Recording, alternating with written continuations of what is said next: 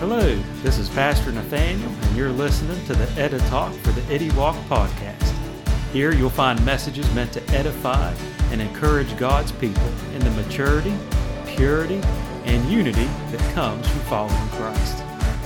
From devotional thoughts to sermons from our Sunday morning services, my prayer is that the time you spend listening to this podcast will help you grow closer to our Lord and also lead you to loving others like He loves us. Let's get right to it.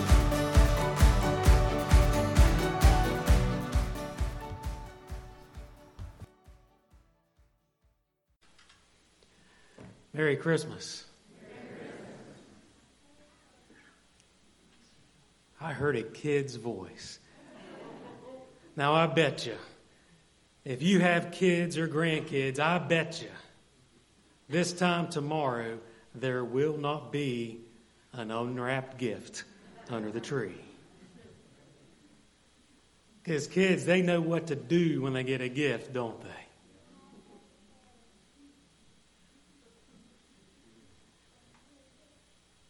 Nope, those gifts will be opened and they'll be received. Some will be more cherished than others, but those presents will be opened. Because what do you do with a gift? Open it. That's it. Hopefully. Because you either receive it or reject it. Watch this.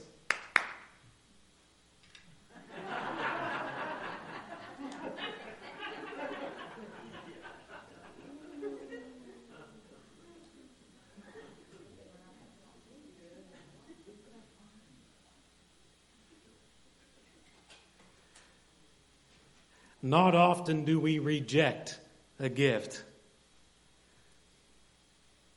If someone's coming toward me and they have something in their hand that I can tell might be a gift, I'm usually like, hey, what have you got there?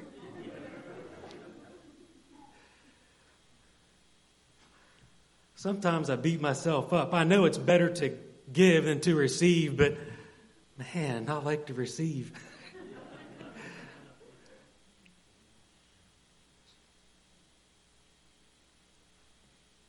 But when it comes to the gift of God's one and only Son, there is another word that starts with the letter R that Jesus can be associated with.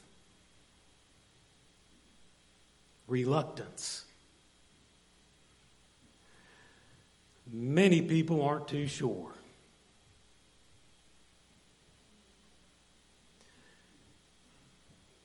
Two types of reluctance I want to talk about tonight. First, people are reluctant to receive Jesus at all. They might think, I'm not good enough. Sometimes you might invite somebody to church and they'll say, oh, if I walk in there, the ceiling's going to fall in. Well, if that were the case, ceiling would have fallen in on all of us. That excuse really doesn't work. No one is good enough. Maybe people are reluctant and they say, oh, I'm just a rotten person. There's things that I've done or thought or said that I just can't be forgiven of or shouldn't be forgiven of. Welcome to the club, huh?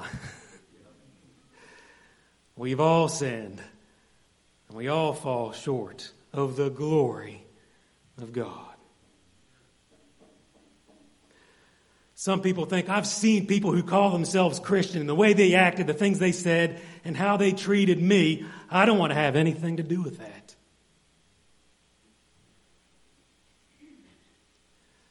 I learned a new word this summer. Shooty but darn it.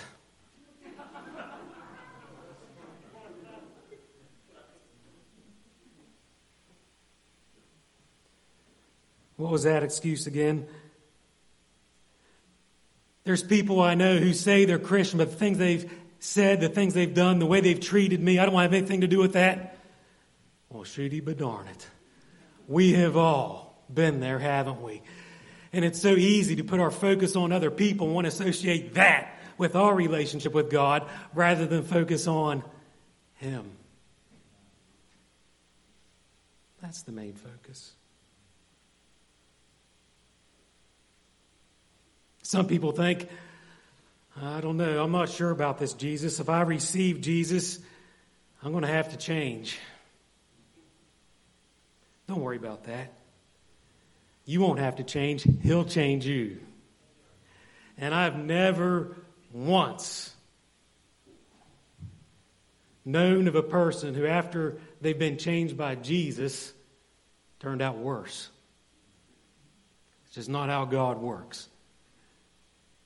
I've known people who said they believed in Jesus, but then started drifting away and then really got far from Him, and they started doing things that weren't God-like because they weren't close to Him anymore. But when He changes us and we stay under the wing of His love, it's a change we never regret. You see, that's why we call it the good news, the gospel. Good tidings and great joy, just as the angels pronounced to the shepherds in the field. You see, none of us measure up. None of us is or will ever be good enough. We all need a Savior. And out of His love for you, for everyone in the world, God sent His one and only Son to save us. He didn't have to do it. That's why John 3:16, Jesus said, "For God so loved the world, He gave." When someone gives you something, they don't have to do that. It's done out of love. And in all of our cases, grace, an undeserved gift. So there's really no excuse to not receive Him and enter into a relationship with Him by faith. So, if you're in the sound of my voice at this sanctuary or online, don't let your reluctancy result in rejection. Receive Him and the life and all He has for you. That kind of leads us to the next reluctancy. People want Jesus. Give me that eternal life, baby. I've got it. Check that off the box. I want to go live like hell. Sorry, kids.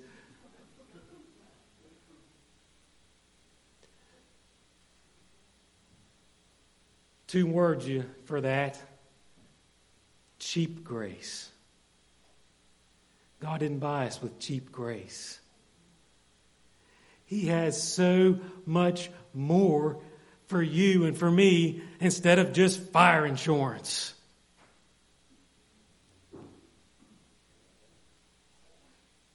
After receiving Jesus, people are reluctant to the fullness of life that's only in Him. Even after they've received Him, people simply settle for eternal life like that's all He saved us for.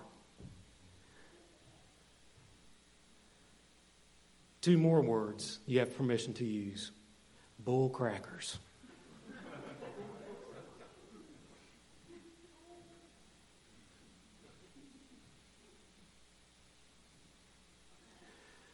Some people would rather have Jesus on their terms instead of to live life with Him and for Him, to really follow Him.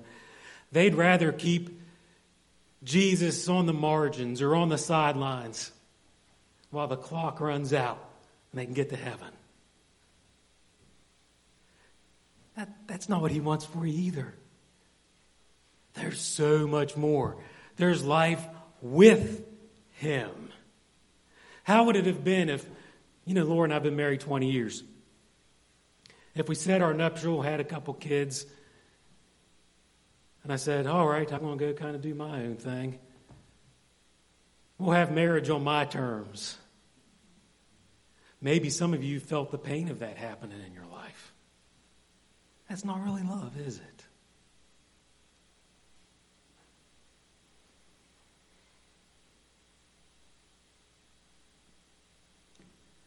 Norse and Carol, tonight when they lit the candle, read from Matthew chapter 1. Matthew's account of Jesus' birth. And he quoted Isaiah. The angel actually quoted Isaiah, saying, and he shall be given the name Emmanuel. Emmanuel means God with us. What does God with us mean?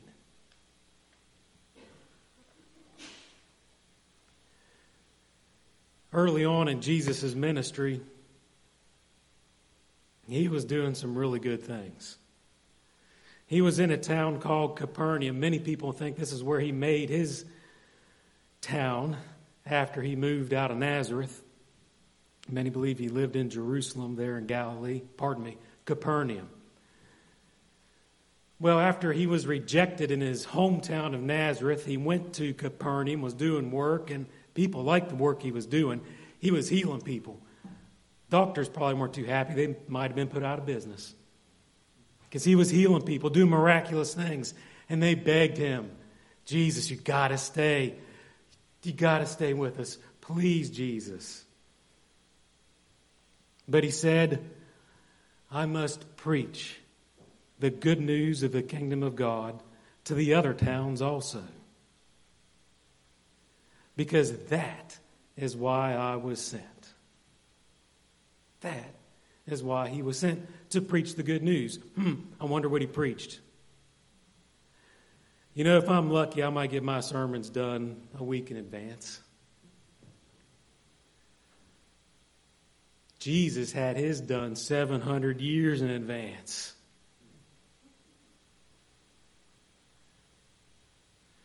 I want to read to you from Psalm number 61.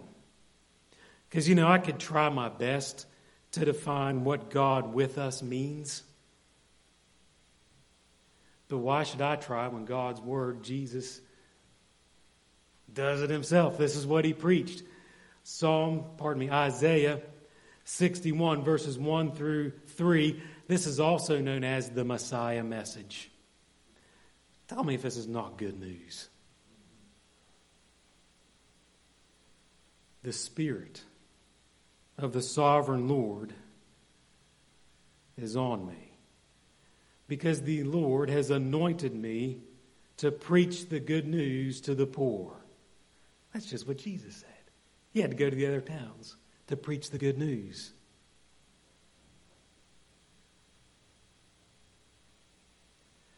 He sent me to bind up the brokenhearted. Anyone here brokenhearted or have ever been brokenhearted? If not, welcome to Earth, alien. Because we're human here. We have hearts. And at some point in our lives, we've loved. And at some point, our hearts have been broken. What's the good news? We have God with us to bind our broken hearts.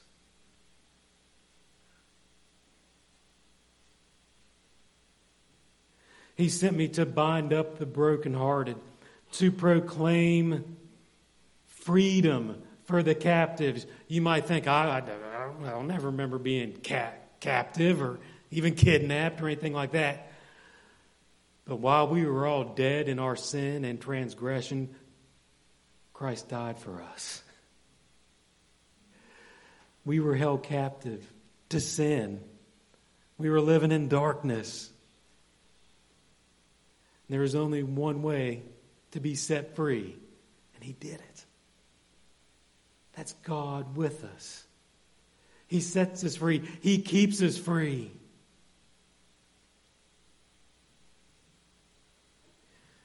He has sent me to bind up the brokenhearted, to proclaim freedom for the captives, and release from darkness the prisoners, to proclaim the year of the Lord's favor and the day of vengeance of our God.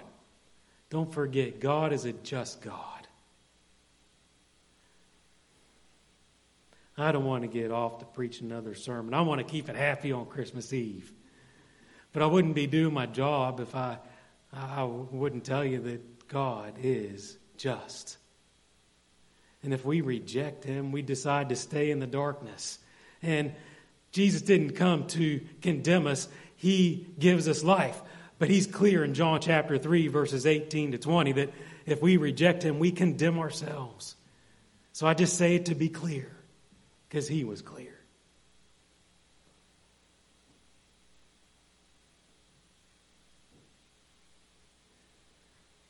He has sent me to proclaim the year of the Lord's favor and the day of vengeance of our God. This is the second time we hear this. To comfort all who mourn and provide for those who grieve in Zion. To bestow upon them a crown of beauty instead of ashes. The oil of gladness instead of mourning. And a garment of praise instead of a spirit of despair. They will be called oaks of righteousness, a planting of the Lord for the display of His splendor. You might be thinking, come on, Nathaniel. Oaks? No.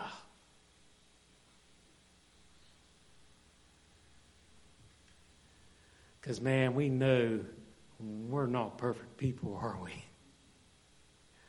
What does He mean, oaks of His righteousness? He means oaks of His righteousness, not ours. Praise the Lord. That's God with us. God with us. Did you hear all that good news there? That's more than just good advice. Don't think it's good advice. It's good news. Real news. Jesus not only saves us, He not only gives us eternal life, but He can fix us and He can take care of us in this life.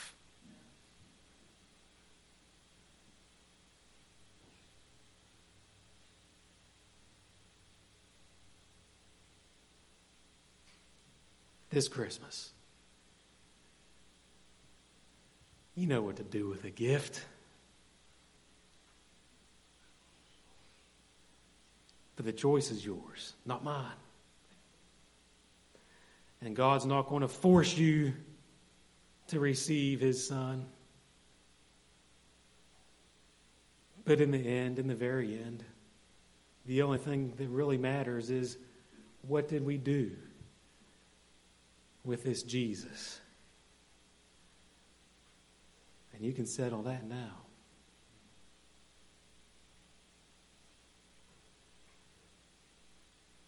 He is God with us. Let us walk in relationship with Him. Lord, I do thank You. Thank You for this season. Thank You for sending us what we couldn't supply for ourselves. Your righteousness.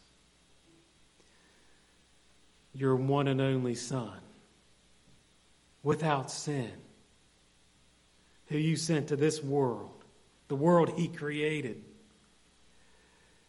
as His own creation, a little baby, helpless. And Jesus, Your word tells us You grew to be a man. Your word tells us all that you taught. We can read your words. Thank you for the life you lived, and Jesus, thank you for the death you died. Your word is clear. You were buried. You were in the tomb. But your word is clear. You were raised to life, and you ascended into heaven, and that's why I'm talking to you like I am right now, because you are alive.